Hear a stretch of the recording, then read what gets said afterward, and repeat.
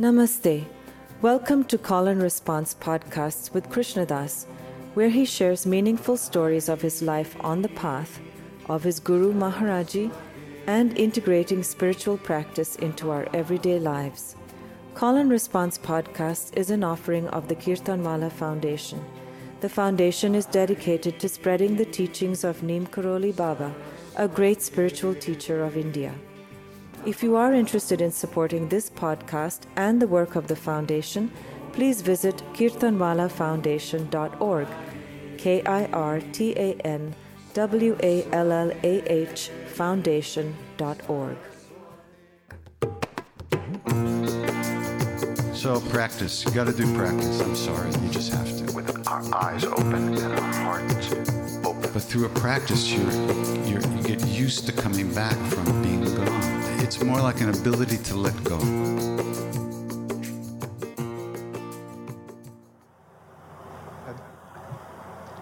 Going back to the moping, I realized I've become so good at moping that it has turned into...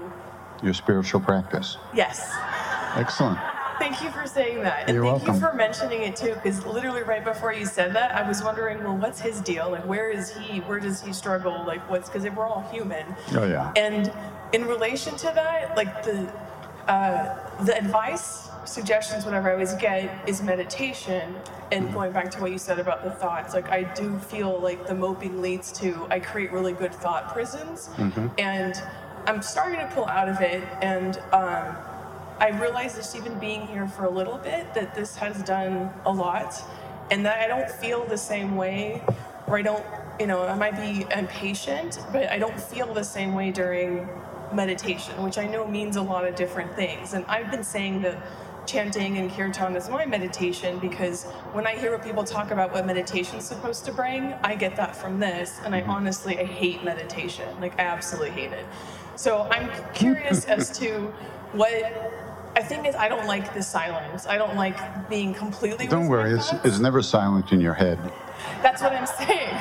I guess let me rephrase that. I don't like the outside silence leading me to the stuff in my head, but when I feel it with the chanting, I feel like movement and I process things. So I'm wondering, is there a difference for you between what we call meditation and now I think mindfulness? And I'm wondering if you think there's a difference between like mindfulness, meditation, mantra chanting, like all the words. I hope that's a question. Thank you. Sure. Well, the best meditation is the one you do.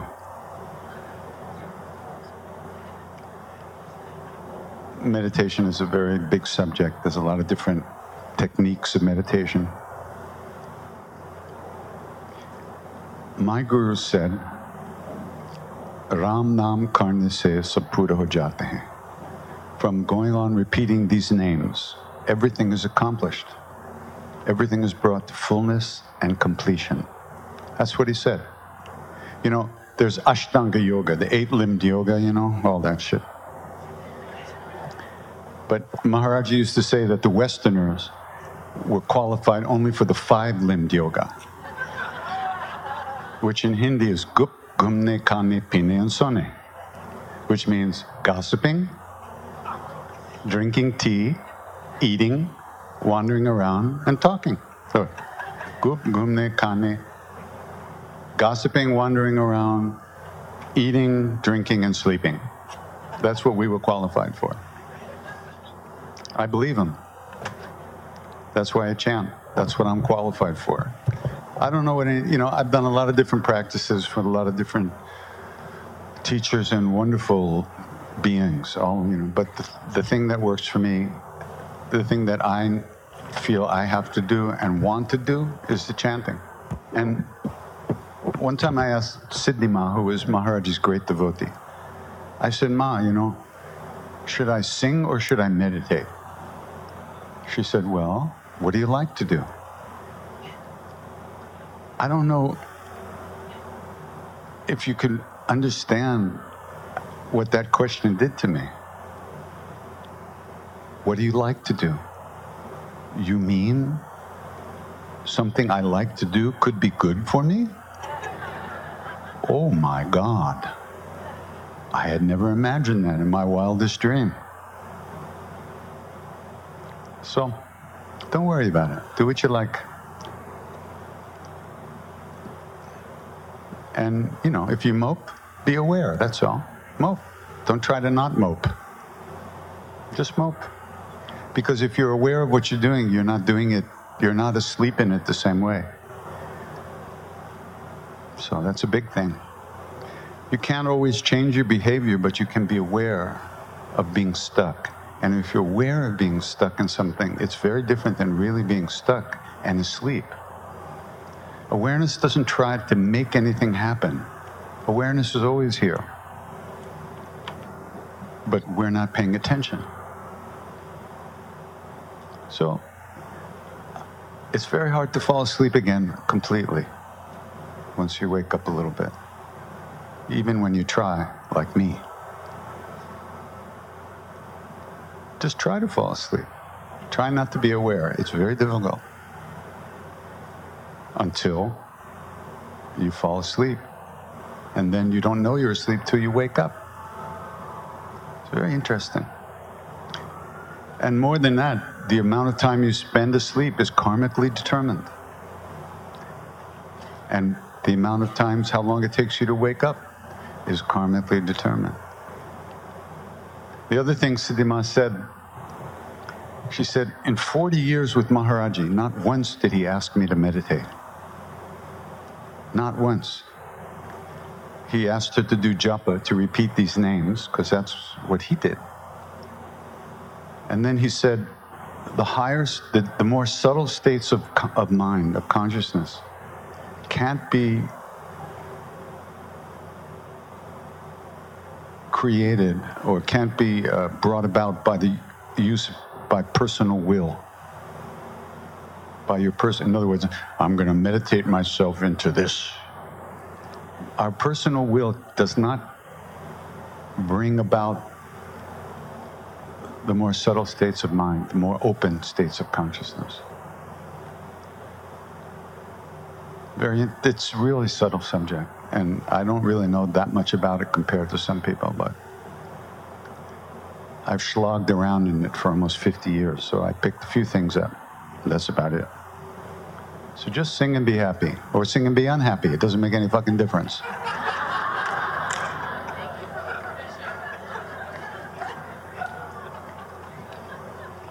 That's what I do. See, okay, the thing is, once you say, okay, I'm going to chant now. I'm going to chant for 10 minutes. So you're making a deal with yourself that no matter what happens, your job is to let go of it and come back to the sound of the name. That's what you just made. You signed a contract with yourself. Okay, I'm going to sing. That's the deal. Of course, you won't be able to sing. You won't be able to pay any attention for more than a second before you're gone. But you'll start to notice that. And every time you come back, you've created a deeper pathway in the brain, actually. They proved that. That movement back to wake up, to home base, when you recognize that you haven't been paying attention. Oh, okay. That's a big thing. And every time that happens, it makes the next time 1/millionth of a billionth of a thing easier. It happens more easily again and again and again. So people ask me all the time, what do I feel when I chant? How do I know? I'm chanting. My whole thing when you're chanting, I don't care what I'm feeling. It's not about what I'm feeling, it's about remembering. I don't feel good. I don't feel good all the time. Sometimes I just do not want to sing, but there's 1,000 people coming, so I better get my ass together. So I sit down and I start singing. And once I start singing, it doesn't matter. Nothing matters except the singing. And that I don't even know what to call it, that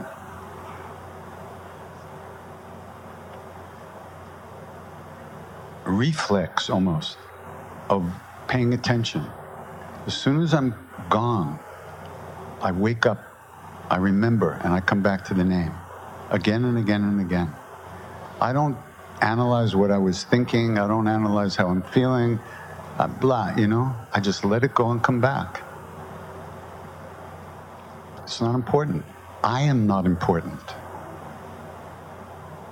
The reason I mope around this is because I and how I feel and all my emotions and how am I now, is this good, I think this is better. If I do it this way, a little Vaseline over here will make it easier.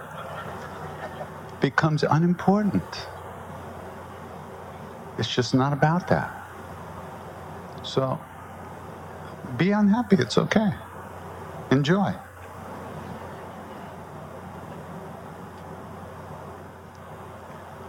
Hi. Namaste. Same to you. Thank you very much for coming to LA. You saved me a plane ticket to New York. Oh, really?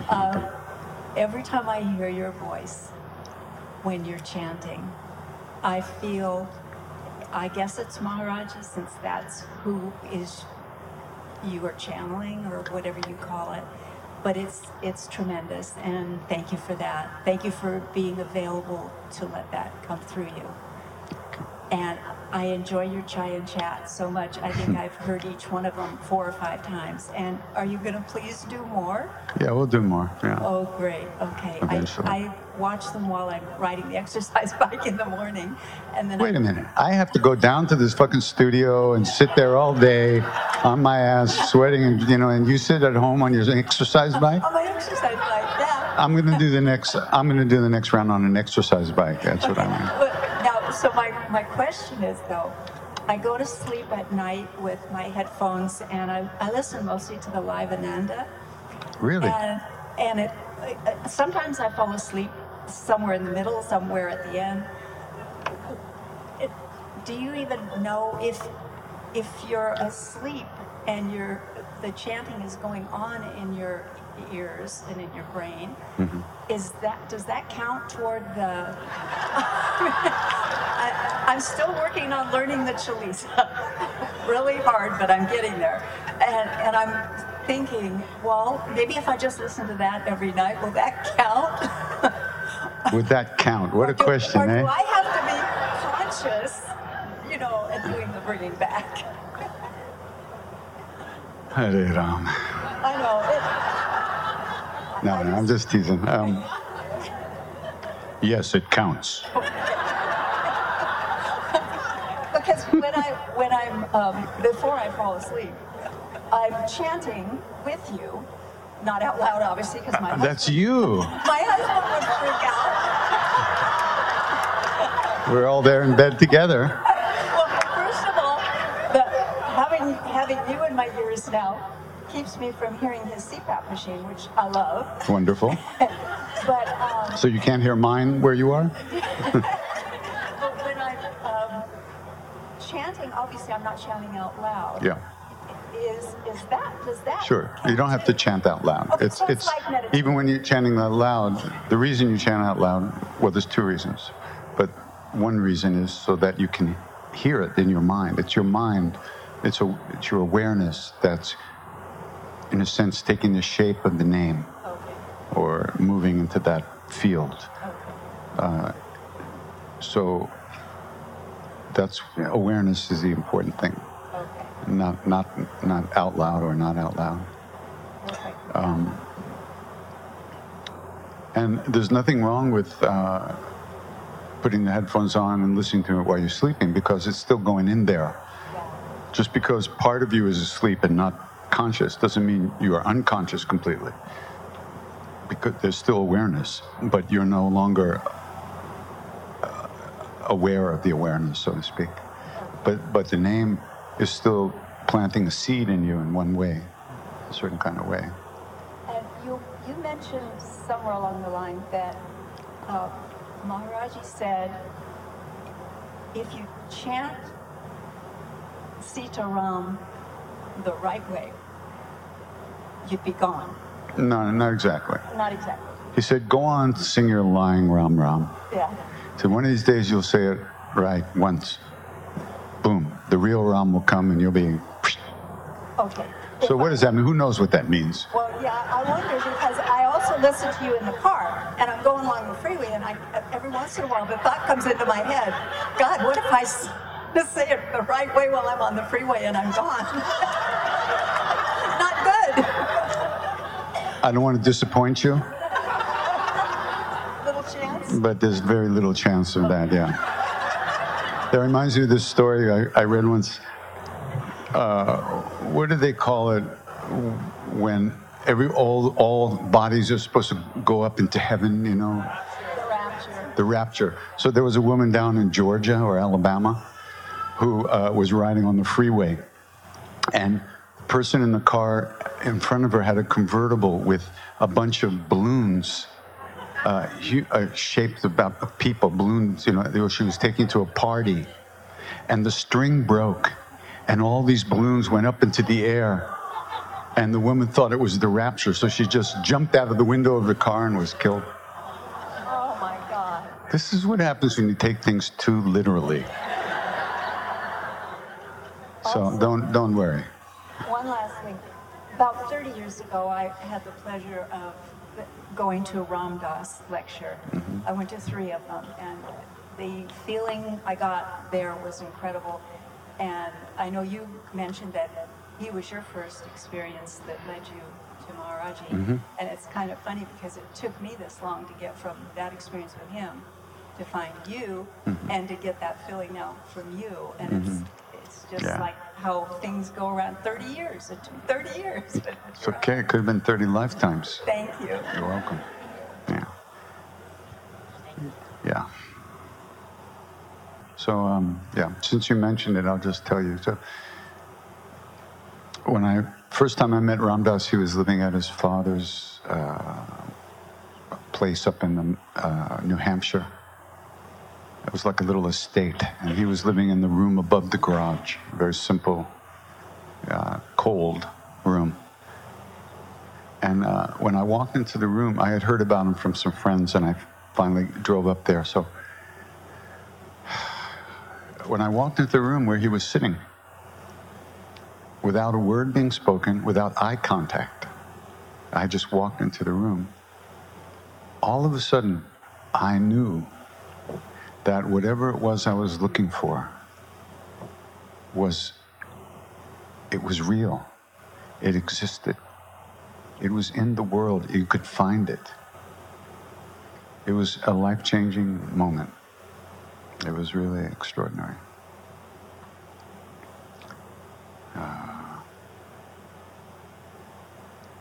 And so then we got to know each other, and at first I thought it was him, you know. And then I realized it was Maharaji. But what does that mean? Who's Maharaji? Who's him? Who are we? We don't even know.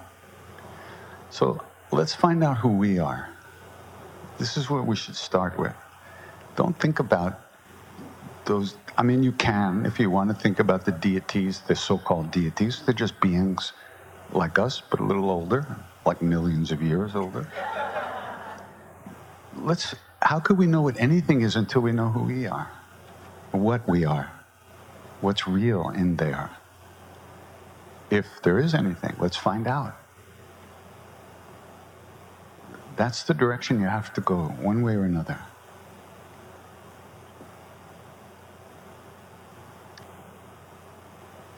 It's the ripening of the soul, so to speak.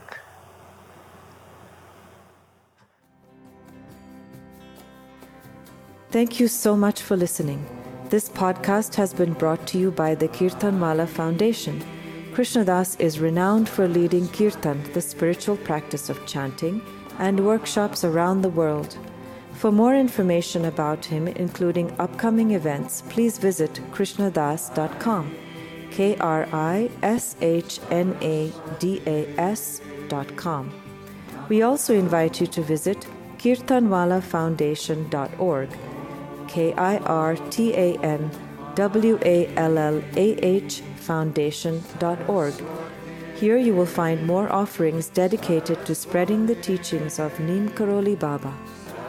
Love everyone, serve everyone. Remember God. Ram Ram.